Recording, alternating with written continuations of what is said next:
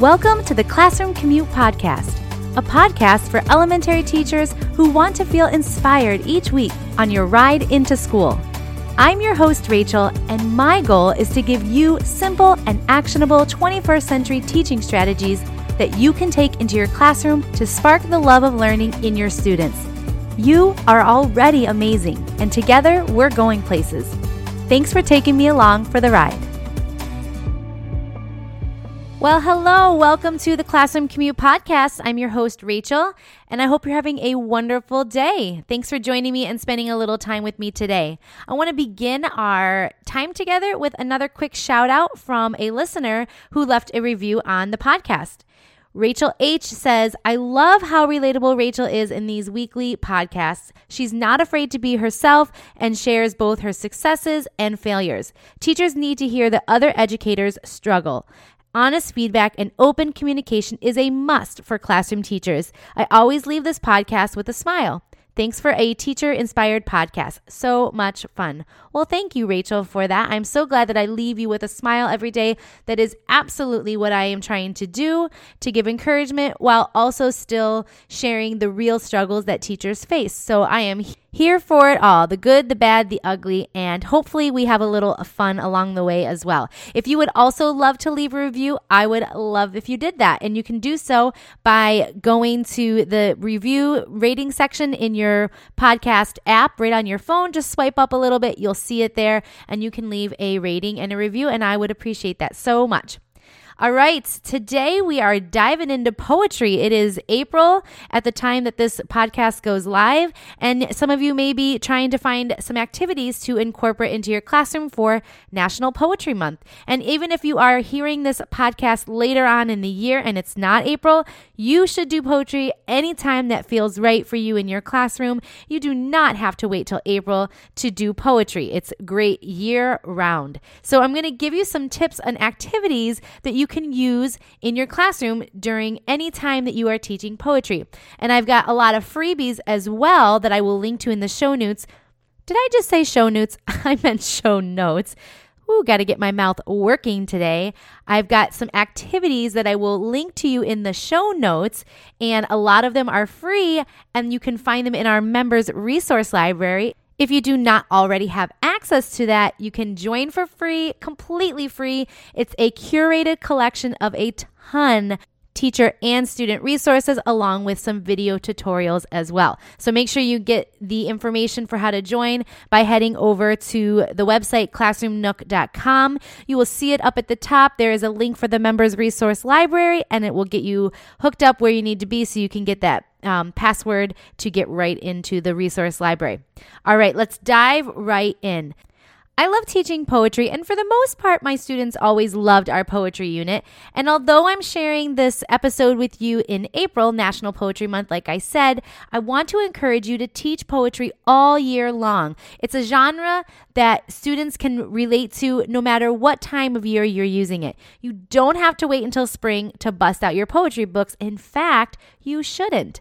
Poetry is the perfect genre for teaching reading, writing, speaking skills, and strategies in a short period of time. Since poems are usually short, incorporating them into your lessons lends itself to a quick, bite-sized lesson on skills like fluency or literature analysis, or even a quick lesson on reading comprehension strategies. There are so many things that you can do with poems. So let me share with you some of my favorites. The first way is to do poetry voices. We know that students need practice with fluency all the time, but having them recite the same lines of text over and over loses its flair and its meaning a little bit. So why not try poetry voices? So here's what you do. You prepare a set of cards. You can make these ahead of time on your computer, or you can even use index cards and write them out. But essentially, you're going to write on each card phrases like read with a high voice, read with a happy voice, read with an upset voice, with a funny voice, a whisper voice, different voices that they're going to use to read. You get the idea. And then when a student does this activity, they're going to pick any poem from any poetry book, and they're going to pick a voice card. And then they're going to read their poem with that voice card. And then they can pick another voice card and read the same poem, but now they're reading it a little differently. And then they can do it a third, a fourth, or however many times you want them to do. And it's fun because the kids can be reading a very serious poem, but in a silly voice, but they're getting that fluency practice. And then this lends itself to a great discussion on choosing the right voice that conveys the mood of the poem. So there's a couple different benefits here. They're getting the fluency practice by reading the same poem over and over with different poetry voices, but then they're going to think about what voice makes the most sense for that poem. So you've got a lot of great things happening there. So poetry voices are a great activity, something that takes very little prep, and you can use it with any poem. Another activity that I love to do is small group discussion spinners. So poetry makes for great discussion. Whenever I need a quick center during my reader's workshop, I gather a bunch of poetry books and I include a poetry discussion spinner. And I will share a picture of what this looks like in the show notes at classroomnook.com/podcast/13 so you can see what it looks like. But you can easily create and customize the spinner to meet the needs of your students. Once the students are at the center, they have their poetry books and they have the spinner. The students are going to read the poems together, and then they're going to spin the discussion spinner to land on a discussion prompt to guide their conversation. So for example, a section on your discussion spinner might say, if the poem were a color, what color would it be? Another section that they might land on would say, what do you think is the reason that the author wrote this poem? Or what is the mood of the poem? Or one of my favorite ones is, if this poem could be an instrument, what instrument would it be? So there's a variety of fun discussion prompts that you can put on this spinner that will help guide students' discussion about different poems. And it's great for speaking skills. They're working together and collaborating and engaging each other in discussion. So a poetry discussion spinner for your next reading center is a great activity for poetry. Now, if you've been with me for a while and you were with me back when I had a blog called The Classroom Game Nook, you know how much I love games. That blog is no longer active, but I still love to incorporate games whenever I can. So I have 2 games, and guess what? They're completely free for you over on the website in our members resource library, but I have one for poetry elements and I have one for helping students identify the difference between similes and metaphors. So the first one is called Pockets of Poetry, and what students do is they read a card that illustrates a poetry element. So for example, on one of the cards it says whoosh, and students have to identify that that is an onomatopoeia. Or they might read a card that has the sentence, I'm so hungry I could eat a horse, and they would have to identify that that is a hyperbole. And then once they've made the decision about what poetry element it is, they slip them into these pockets in a file folder game that I've created. And again, pictures are going to be a whole lot easier for you to understand how this game works. So I will be sure to include some pictures of what this game looks like over on the show notes at classroomnook.com/podcast/13. And while you're over there, you can grab it for free in our members resource library. The second game helps students to identify the differences between similes and metaphors. And again, this is a file folder game where you can easily print out the game board and glue it to the inside of a file folder. And then on the game cards, again, are sentences that either have a simile or a metaphor on it.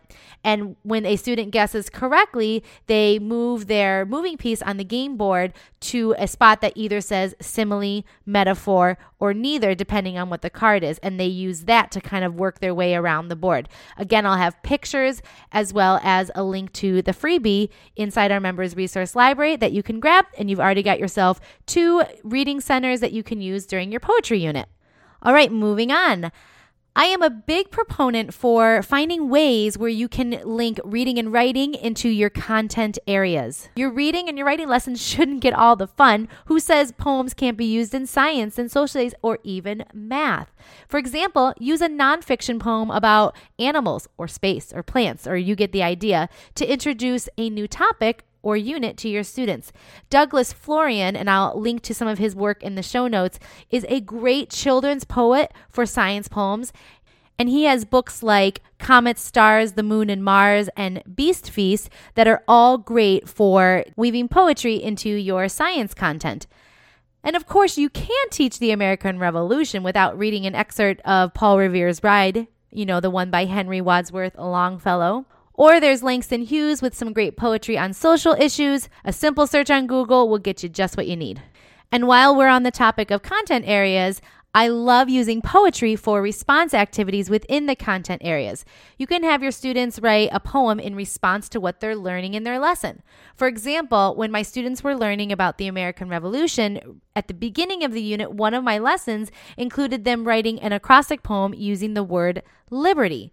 It was just a simple activity, and it turned out really, really well. Students could also write bio poems for famous people that they're learning about, haiku poems when you're learning about biomes or animals or other topics, and so on.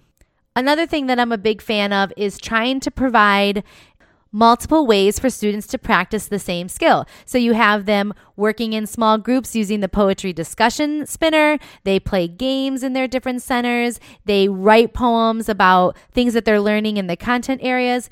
And providing digital resources is just one more way for students to practice poetry. And I have a couple resources that I'm going to link to in the show notes that are easy to use and fun for your students. One online activity is where students create digital magnetic poetry. You know how you can get those little magnets that have words on them and you put them on your refrigerator and you can create different phrases or sentences? Well, they have a digital version of that online called Kids Magnetic Poetry Kit, and they also have one with nature words as well. And it's completely free to use, and students drag and drop different words to create poems using the digital word tiles on this website. Super easy, super fun, and an easy activity to include in a poetry center. And then there's always my favorite, and I am a little biased, but I love my poetry link and think that students can use individually. You can do it as a whole class or even in partners. And basically what it is, it's an interactive digital guide where students explore different kinds of poetry. They read a whole bunch of poetry. They even write it. There are some links to fun games and websites that they can click to online. And there's even an activity where they try to find different elements of poetry in different books that they're reading. And it comes with a cute little flip book that they complete while they're going through the link and think. It's all done for you. Super fun. I've gotten great reviews from teachers who have used it in their classrooms and have had great success with it. So I will link to that in the show notes if you want to check that out. So there you have it, some activities that you can use, easy and simple ones that you can incorporate right away. Let's do a quick rundown to review what we've already talked about. The first activity is Poetry Voices, where students will read the same poem using different voice cards and then choosing which one makes the most sense for their poem. There's the small group discussion spinner that you can put at a literacy center along with a stack of poetry books to help guide their discussion. You've got some free games that you can download over at the website at classroomnook.com/podcast/13. These games are for practicing poetry elements and identifying them, as well as a game for identifying the difference between similes and metaphors. We talked about how you can use poems in the content areas by having them read a poem about something you're teaching in science or social studies, or even writing their own poem to reflect what they've learned. And we talked about some digital resources that make it really easy for students to practice poetry in a variety of ways, like the online digital magnetic poetry or the Poetry Link and Think resource as well. And both of them will be linked in the show notes so you can easily access them if that sounds interesting to you. I'll link everything that we talked about today in the show notes at classroomnook.com/podcast/13.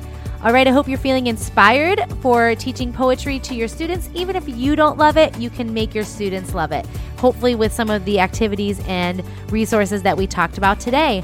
Thanks so much for joining me. I hope you have a great rest of your day, and I will see you again, same time, same place next week. Bye for now.